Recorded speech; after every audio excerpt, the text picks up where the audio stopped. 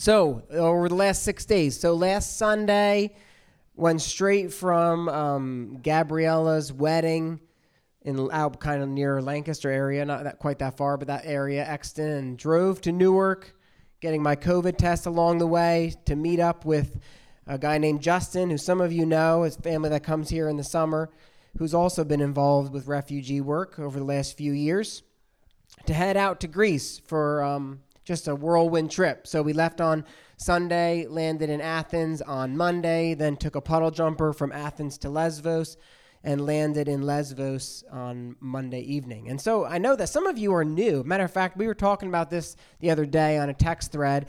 I figure, how many of you have started coming since the pandemic? Can you raise your hand if you started coming since the pandemic?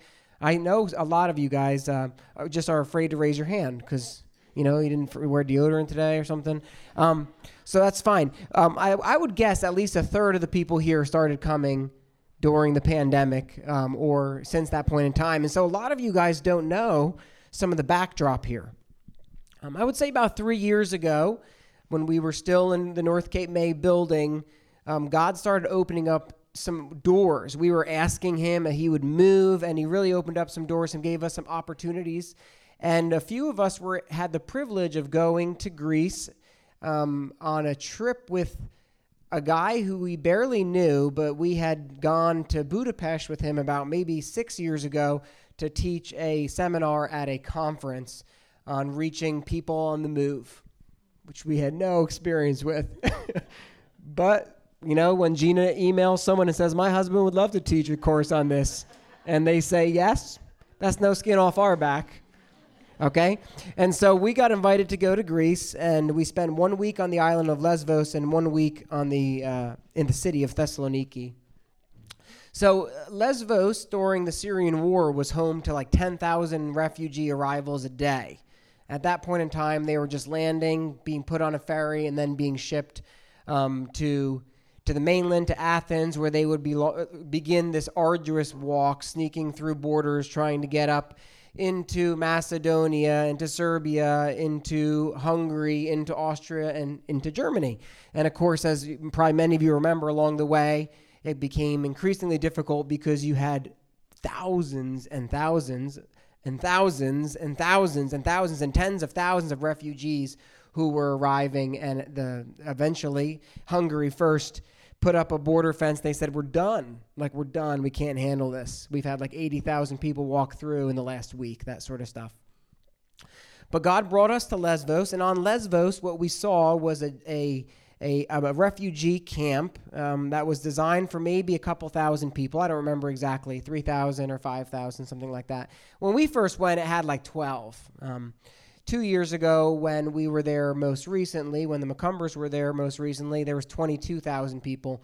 And basically, it was the threshold of hell. And I don't think I'm exaggerating when I say that. It was the threshold of hell. Raw sewage just running down, maybe 100 porta potties for 22,000 people, that kind of thing.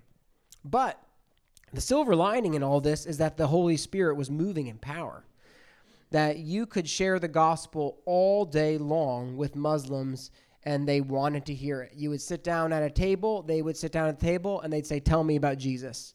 And it was like fishing in a barrel. I mean, it was really amazing what the Lord was doing. And so we were overjoyed to have that opportunity. And during those next few months, as we went to Greece, the elders all went on a vision trip except for Breton, who held down the fort. Everybody can clap for Breton. And that's right, Breton. Way to hold it down. And during that time, we just felt convinced that the Lord wanted us to be part of this. And we were praying. We didn't know what God wanted. One thing God really revealed for sure was that the McCumbers were going to go there for a 90-day tourist visa, which they did. But then about a month in, riots started breaking out on the island. And so they had to go to Athens for a hot minute because it was getting really intense. And then this thing came out called the coronavirus. And that was 2 years ago. There was a 2-week pause to stop the spread. And as we all know, that lasted a little bit longer. And so the McCumbers had to leave prematurely after about a month or 5 weeks, something like that. And then the last 2 years was just nuts, right? Well, about a year ago, David and I went to the island of Samos, which was another one of the refugee hotspots, to see what was going on. And honestly, we didn't see a whole lot. And so Justin, he invited me probably less than a month ago. He said, hey, let's go to Lesbos. And I talked with the elders and my wife, and everybody said, let's just do it. Let's just see. And so when David and I were in Samos last year, at the beginning of our time, God gave us a word for the week. And what I mean by that is I was reading the Bible, and I feel like God put a passage on my heart, and I shared that passage with David, and he felt like it resonated with his heart, and it almost became like our theme for the week. And this is what it was last July. Really random, from Ecclesiastes chapter 11.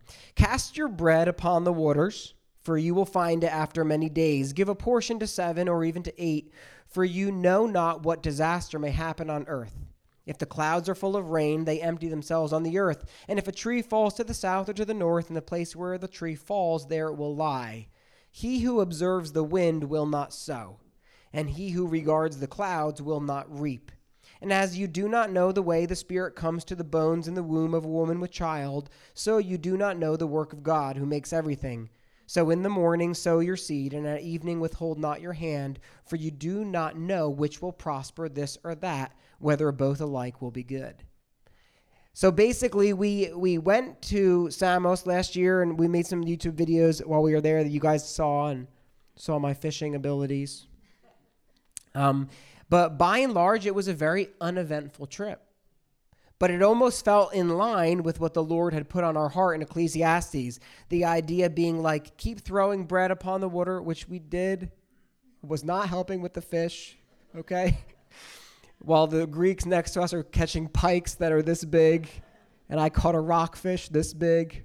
But we took it with perspective, so it looked a lot bigger. But don't be like the farmer who watches the clouds, and because he watches the clouds, he never does his work. Right? And that was our theme last July. And so, we were there, we went, we don't know what God did, but we were faithful. And there's joy in obedience. So as I was in Newark Airport waiting for Justin to arrive, I was just praying and asking God, would you give me a passage, give me guidance, give me direction, give me a word from you that I would have, like last year, that I would be able to say, this is the marching order for the week. And I felt like God was prompting my heart to read 2 Corinthians. So on the way over, I read the book of 2 Corinthians in one sitting, which I highly recommend you do that with all books, from time to time. And I read the book of 2 Corinthians, and I just made some notes about things that God struck my heart with. And then over the course of the week, I would read a couple chapters a day. So I read the book of 2 Corinthians twice over the week. On that plane, I felt like God gave me a very clear passage, really two passages that became, and I really believed. As soon as I read it, I was like, this is the word for the week. It's in 2 Corinthians chapter 2. Paul had plans to go to Troas, but he gets redirected. And he gets redirected because of circumstances. He can't find Titus. It's making him nervous. And this is what we see in 2 Corinthians chapter 2, verse 14 and following.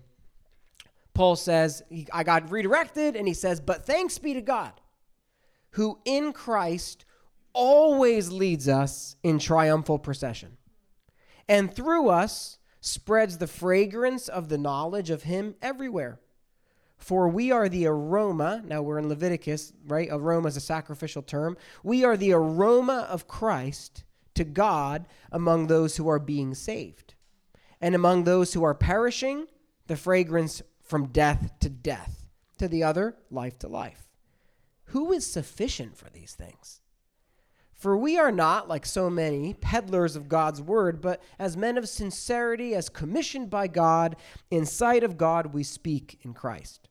So Paul is essentially saying, look, the redirections don't matter because God is leading us and God is with us, and we are in triumphal procession with him. And this idea of triumphal procession, the New Living Translation really does a great job translating it. It's this idea of we are Jesus' captives, and he's leading us in procession, parading us before the enemy who he just captured us from. It's like a good captivity, right? And he's bringing us to the New Jerusalem. And so the point is that since we have the Holy Spirit of Jesus living within us, as we marinate in his presence, we smell like death to the perishing. But to those who, because sacrifices smell like death, but we smell wonderful to those who are alive because they understand the meaning and significance of the sacrifice. And so to the one, it smells like the stench of death, and to the other, it's the aroma of obedience, of joy, of life. So that was the first passage that God put on my heart. Just this idea of we are always led in triumphant procession, period. We are always led in triumphant procession. We never have to say, well, I don't know. No, you are in triumphant procession. Even in the midst of your sin, if you are in Christ, you are being led through your sin in triumphal procession because your sin has been conquered. Okay? And the second passage that was on my heart was this, and I'm going to read this one from the New Living Translation because it's a little clearer. 2 Corinthians 10:13 and following. He says, we will not boast about things done outside our area of authority. We will boast only about what has happened within the boundaries of the work God has given us, which includes our working with you. We are not reaching beyond these boundaries when we claim authority over you, as if we had never visited you, for we were the first to travel all the way to Corinth with the good news of Christ. Nor do we boast and claim credit for the work someone else has done. Instead, we hope that your faith will grow so that the boundaries of our work among you will be extended. This is the important part here. Then we will be able to go and preach the good news in other places far beyond you where no one else is working. Then there will be no question of our boasting about work done in someone else's territory.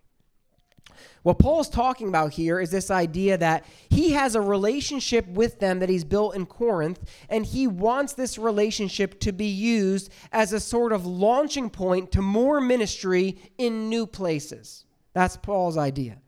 And you see, whenever we go on these kinds of trips, it's very different from a trip where you're going to go and you're going to build a house. At least it can be. It depends on the focus of your mind and of your heart. Even when you go to build a house in a third world country, the focus of the trip is not to build the house, okay?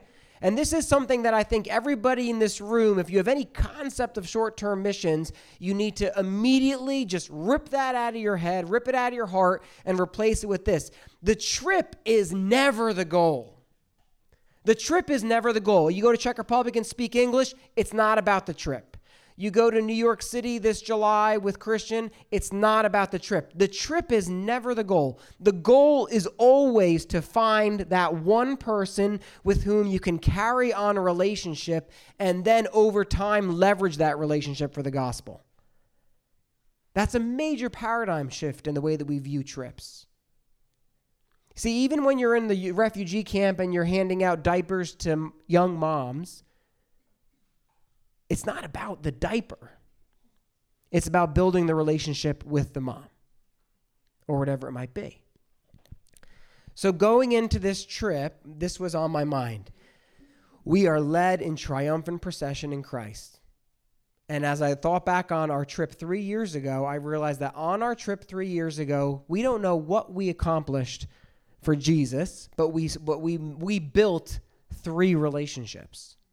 We built a relationship with a young man named Hadi, who this church still supports to this day, who baptized over 400 Afghans and now became a refugee again willingly in Germany because there's almost 500,000 Afghans.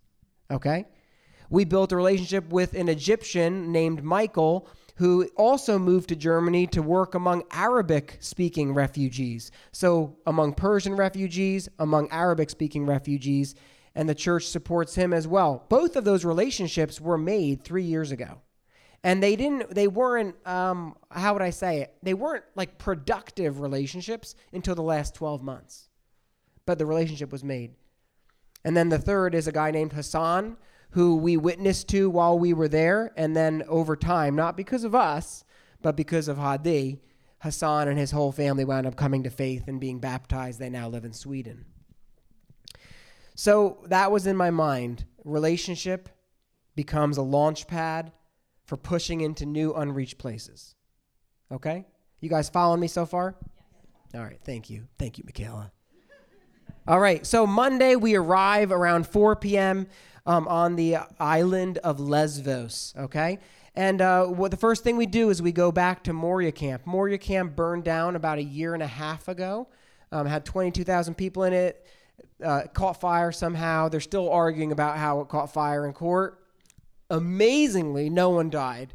Like a miracle of God, no one died because, like I said, it was the threshold of hell. And as I took video and pictures, I sent some pictures and video back to David. I know one was on the YouTube podcast. You would never have known there was a refugee camp there. I mean, the olive trees were coming back to life. Like where the tandoori oven had been built, it was torn down, and then it was just everything was coming back to life. It's like nature had reclaimed Moria Camp. It was a new life up from the ashes. And I turned to Justin and I said, "This is like a resurrection. This is like a resurrection is happening on this island." And it really felt like that all over the island. The Greek community felt a little bit more alive. Everything felt a little bit less depressed and a little bit more come to life. And as we were there at the Moria camp, there was a couple Afghan men who were riding bicycles. Like, who would have thought we would have saw refugees riding bicycles 3 years ago? They're riding bicycles. They stopped. We talked with them. We were able to give them Gospels of John in Persian. And then we went down as we're walking down, and we saw a group of maybe 6 to 8 Africans sitting under a tree. We went over, we introduced ourselves. They were having a couple of biris to celebrate Easter, that's what they said. And we sat down with them, we joined them, we prayed with them, and just tried to witness to them. And then we went to bed, and that was our first evening. And on Tuesday, Hadi had graciously lined up one meeting for us with a guy named Christos. We had no idea who Christos was. We just knew he was a guy. We didn't know if he was 25 or 85. And so we're waiting at this Greek cafe for Christos to show up. And Christos shows up. And lo and behold, Christos is the Greek director of Eurorelief, which is like the Greek Samaritan's Purse, And he sits with us. He's also the local pastor of the only church on the island of Lesvos, he's a Presbyterian pastor of a church of about 15 people, right, on an island of 90,000, okay, or 70,000 now, something like that. And so for the next 2 hours, we just talked with Christos, and he was like an engineer by trade before he started this Eurorelief, and it was a little difficult to know if he hated us or not. But we just kind of kept, using our Jersey charm, And then at some point in time, I think it was when I started talking about Revolve and he realized I was a pastor, he just kind of dropped his guard. And he started telling me about what's going on in the camp and how it's actually very different because it's no longer about quantity, it's about quality. Because now it's not just slap a Band-Aid on a gushing wound. Now it's actually things like, we're organizing soccer games for the kids in the camp, and we get to play with them, and we get to sit with them, and we get to teach, the kids math, and the parents or the teachers who are volunteers actually get to build relationships. And you still can't proselytize in the camp, but there's so much opportunity to build relationship. And how they just bought 14 acres of an olive farm across the street from Moria. And what they want to do is they want to teach refugees how to take care of olive trees so that they have a job skill. And they want to encourage the refugees to stay in Greece because apparently there's bazoodles, which is a real number, look it up, bazoodles of olive trees in Greece that nobody cares for anymore because you only make €3 per bottle of oil. And Greeks, you can't pay a Greek €20 a day to do that. They don't want to do that work. But the refugees will do it if you can teach them. And so they had this vision for just rejuvenating the community and bringing in, for example, they started a community center where they could bring in someone who's going to teach computer programming to refugees for 6 weeks. And if you bring in a Christian, then it's 6 weeks of building relationships and building these things so that you can have redemptive conversations. And we listened to him talk, we realized there's still opportunity here. It's very different. It's no longer like deworming orphans, and if you're honest, there's something really attractive about the idea of just like walking into like the chaos and the muck of Moria, where it's like, I'm just going to love on these people. And that stage is past. But this stage has potential to be more spiritually fruitful, if that makes sense. And he had such a good conversation with us that he decided he was going to pass us on to somebody else named Savis, who was the chaplain for the refugee workers, as well as overseeing something called the Oasis Center, which is it's basically like a community center across the street run by Christians. And Savis, we met with him for an hour and a half or so, and he told us about the discipleship and how God has raised up national workers. A couple from Germany who were raised in Iran who are coming down to do a discipleship, and these missionaries who learned Farsi so they could disciple, and how God has really raised up people who are using national language to disciple. And that was exciting to us. And he's talking about deliverance ministry, which when he used that term, he meant people being rescued from spiritual bondage, right? Coming from these dark areas. And he's telling us this story about this couple from Sierra Leone, who I'm going to share about more in a minute, who a couple weeks ago came to him, came actually to their church service among like the expats at that center, and then wound up asking for prayer afterwards and was totally in bondage to demons, and how they were delivered. And we met this couple named Sam and Bonnie and then we went to the center that he told us about, and we met this couple named Sam and Bonnie on furlough, who were between assignments, like living in different places, and they have 4 or 5 kids, and their 2 oldest kids were volunteering in the camp, and then they were in the Oasis Center with their 3 youngest doing homeschool and just loving on any refugees who came up for tea and biscuits and these sorts of things. And the whole point being that as these things came our way, we just tried to embrace it. Okay, we're with Sam and Bonnie. We're going to encourage Sam and Bonnie right now. That's why we're here. We're with Savis. We're just going to ask him questions. We're going to listen to him. We're going to pray for him. We're with Christos. We're just going to ask him questions.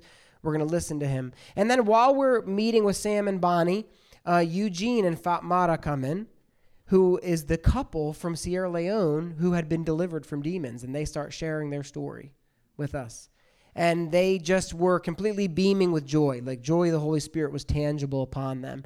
And just 3 weeks before, when Fatmata had come in, she had ropes tied across her chest, around her back. She was part of a secret society in Sierra Leone. She hadn't slept in weeks, okay, because of demonic oppression. Eugene had come to faith in Sierra Leone, and then because of that, he was part of the secret society in Sierra Leone, and he refused to worship his father's decapitated head. And because he refused to worship his father's decapitated head, they tied him up in the bush for a week. No food, no water for a week. And someone, he still doesn't know who, sounds like an angel, untied him, and he just ran. He doesn't know who untied him. Someone untied him, and he ran. And he ran to Guinea, and then he found someone who he knew in Guinea who put him on a plane to Iran, and Iran to Turkey, and Turkey to Greece. And both of these guys now beaming in Jesus because God had delivered them from these chains of bondage. And we were able to pray over them. And then on our way out, we saw 6 more Africans sitting under a tree, and we went out, and they were all Muslim, and they were sharing their story with us, and we were able to pray over them in the name of Jesus. And as we prayed, they all got silent, and we prayed for them to receive visions and dreams. And then we went over by the pier, and there was Afghans fishing, and we tried to share with them, but they didn't speak English not so good. But we were able to give them Gospels of John, which 3 of the 4 were excited to receive in Persian. And we went to bed that night, and I didn't want to say it out loud, but Justin said it the next morning because his wife said it to him, which was like, I kind of felt like we were done. like I kind of was like, this is exactly what we came to see. Like we came to see if there was still stuff going on here. I almost felt like we could go home. That was how I felt. And so we woke up the next morning with that same sense of like, I feel like we can go home. But as we were praying, I said, let's go to Chios. And Chios is an island that David and I had talked about going to last year, and it didn't work out. But Chios is another island that had received refugees. And on the island of Chios, which is nobody knows of any work, and we reached out to Christos and Savas, and they said there's no ministries on Chios, there's no Christians that we know of on Chios, there's no work on Chios, and so we can't even connect you with anybody. And so we said, well, worst case scenario, Justin and I go on a honeymoon on a Greek island, and so we went to Chios. Nobody knew where the refugee camp was. Nobody knew if there was refugees still really on the island. We were driving around the harbor. We didn't see a single refugee. And so we checked in our hotel, and I just said to the guy, are there refugees around? Which you really don't want to ask the Greeks, because the Greeks aren't too happy that you're there. You know what I mean? But he was like, yeah, there's somewhere, and he circled this area in the center of the island. And so the next day we rented a car, and we drove out there. And it was the middle of nowhere.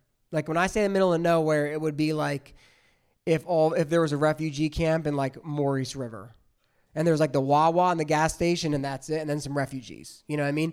And so there was like a little 3-table cafe that had like a soda machine, and then that was it. And so so there was nowhere where the refugees were gathering, no clear places where they're walking to the grocery store or whatever it might be. And so we just drove up and we're wandering around, and we just prayed and we said, Lord, just give us wisdom here. And we saw 2 Africans sitting under a tree. And so we went over to them and we tried to have spiritual conversation, working through the conversation quadrant, which we'll teach you guys about in the hub, going from casual to meaningful to spiritual to gospel conversation.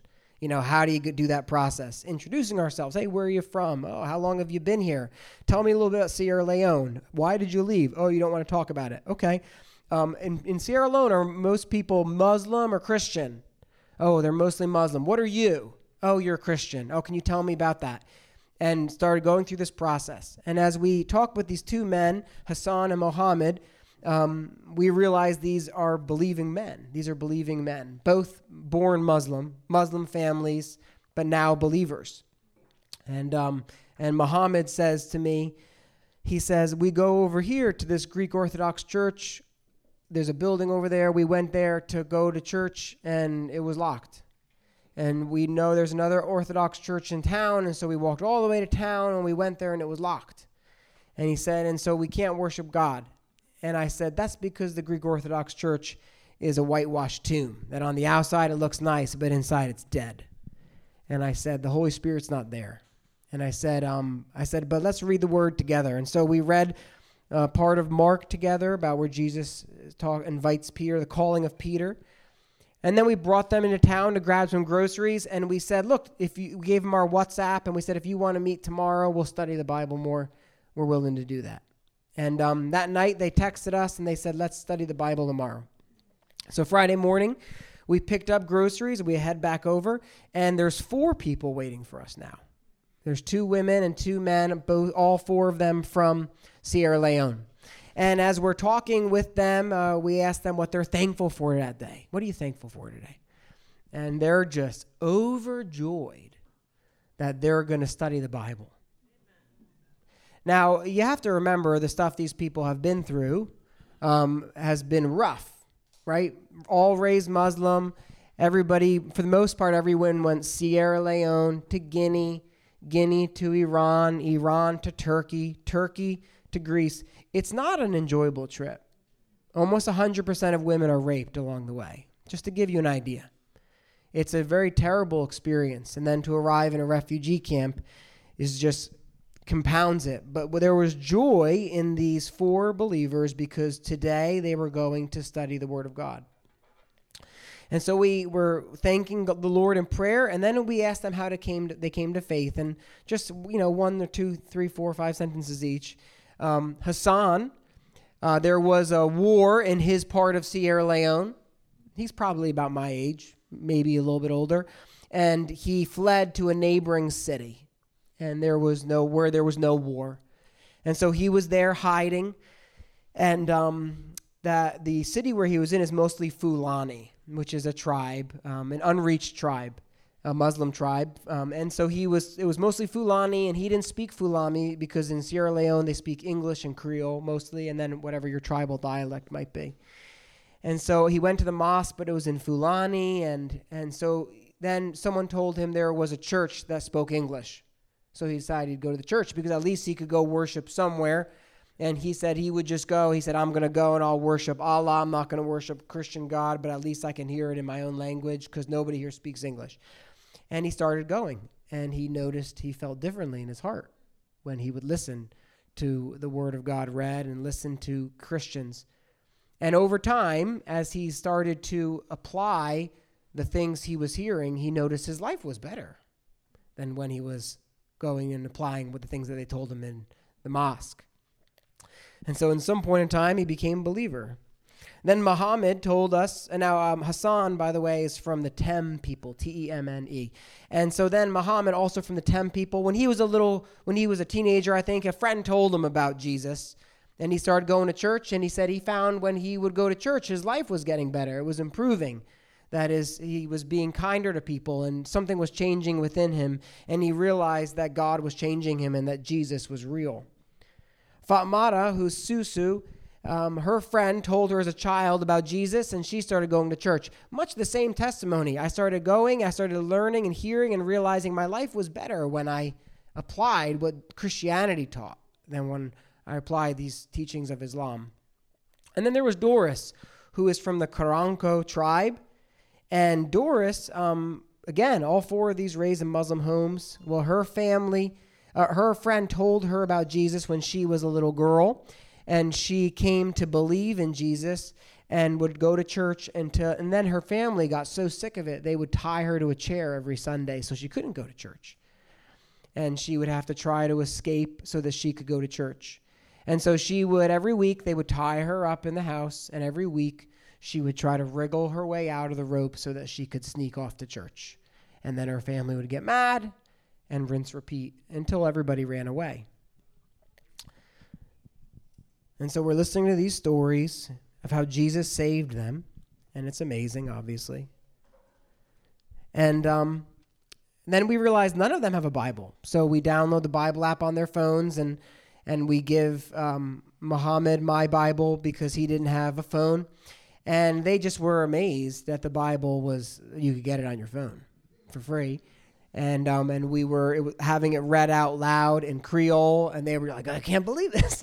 It was just blowing their mind. And so we listened to Acts chapter 2 in Creole, in Sierra Leone Creole, and on the Bible app, and we talked about it. What's your favorite part? What did you like? They all thought it was hilarious that people accused the apostles of being drunk. That was everybody's favorite part.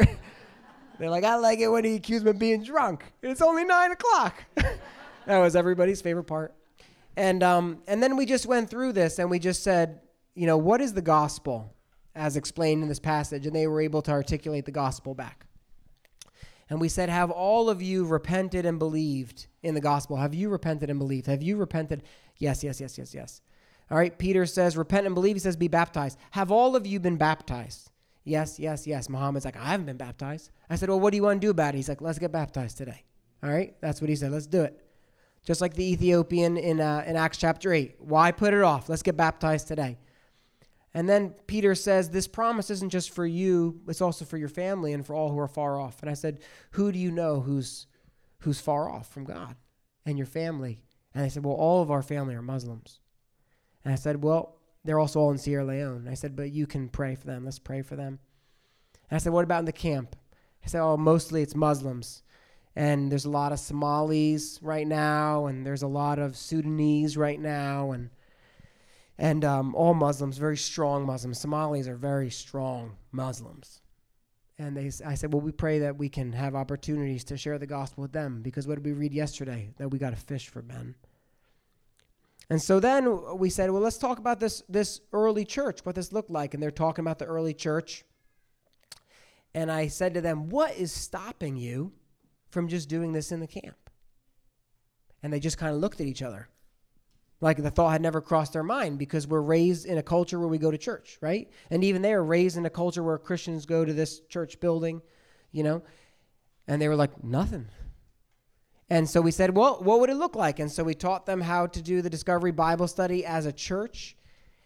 We explained the marks of a healthy church to them from Acts chapter 2. And we explained to them, you can be a church right here under this tree.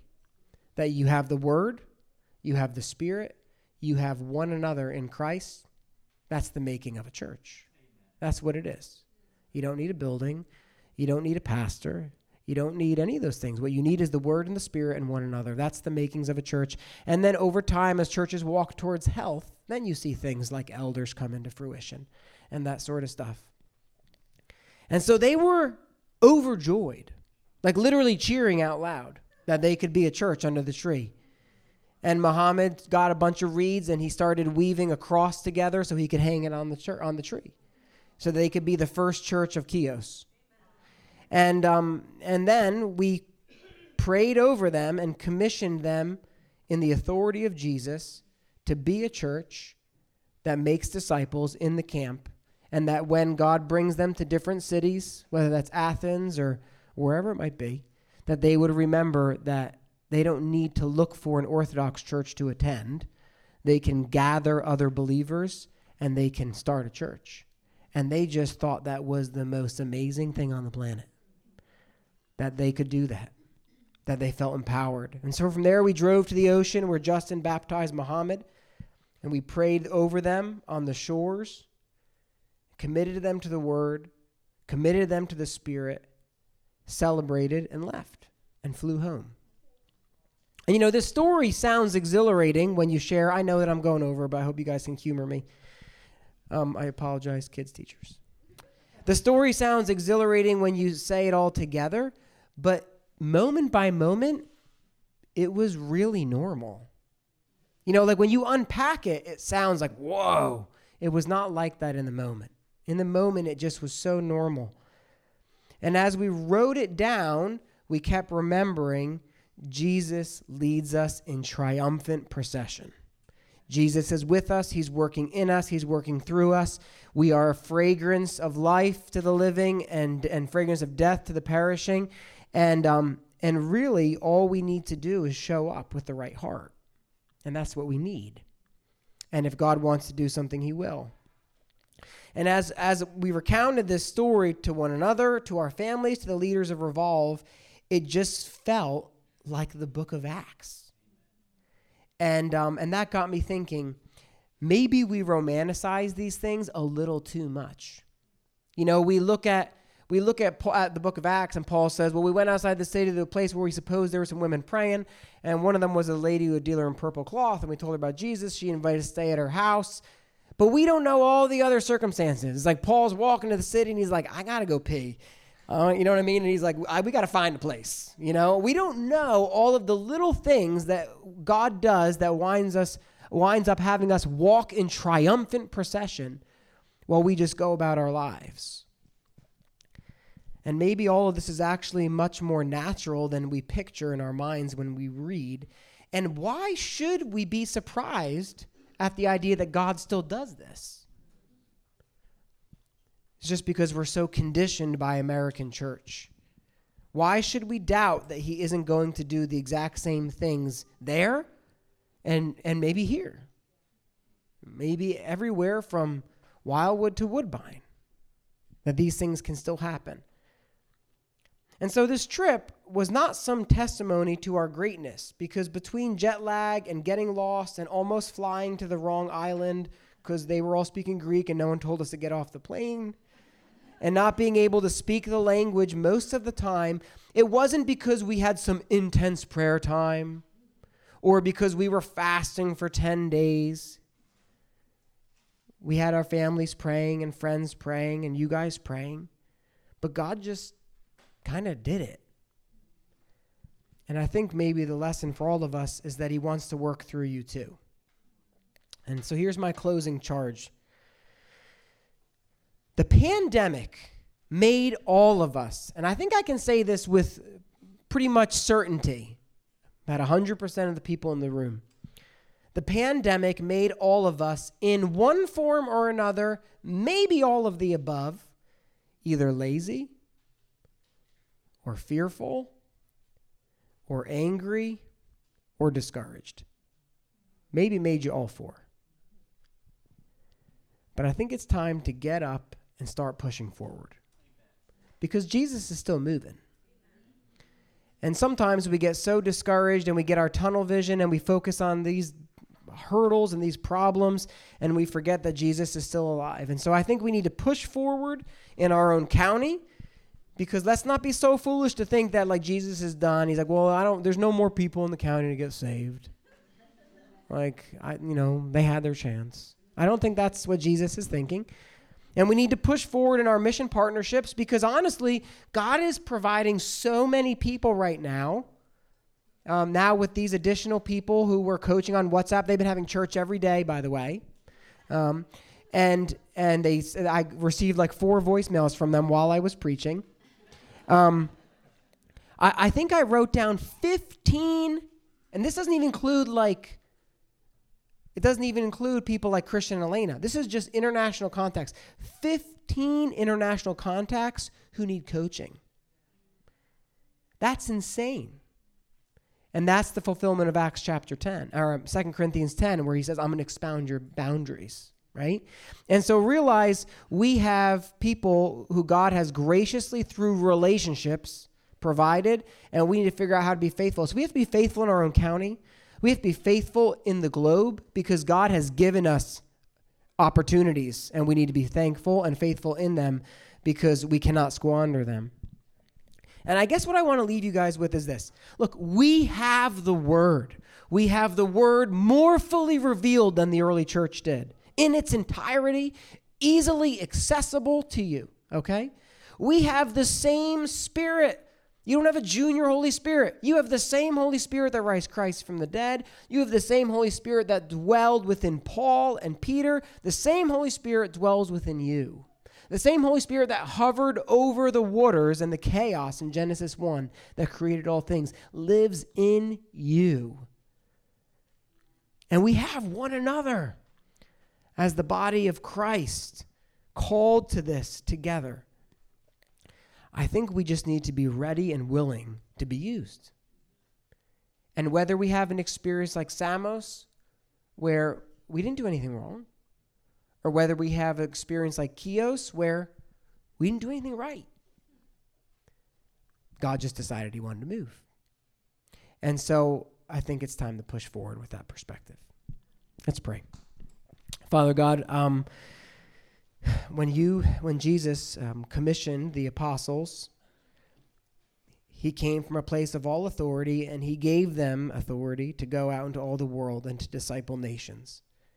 And then that authority continues from one believer to another in perpetuity, that all of us can trace our spiritual lineage. One day, our spiritual lineage will be traced back to that moment in that Great Commission, which is just a really amazing thought, that we're the descendants of someone who received that commission.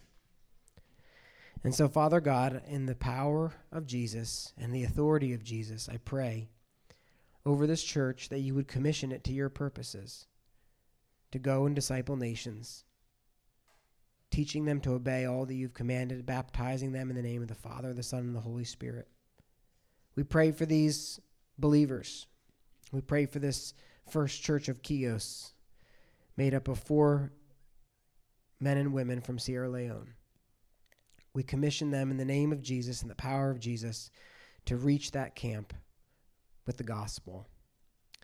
And we trust, God, that you will move. Lord, protect all of this young life. But we know that your Spirit will begin the work that it starts. In your name we pray. Amen.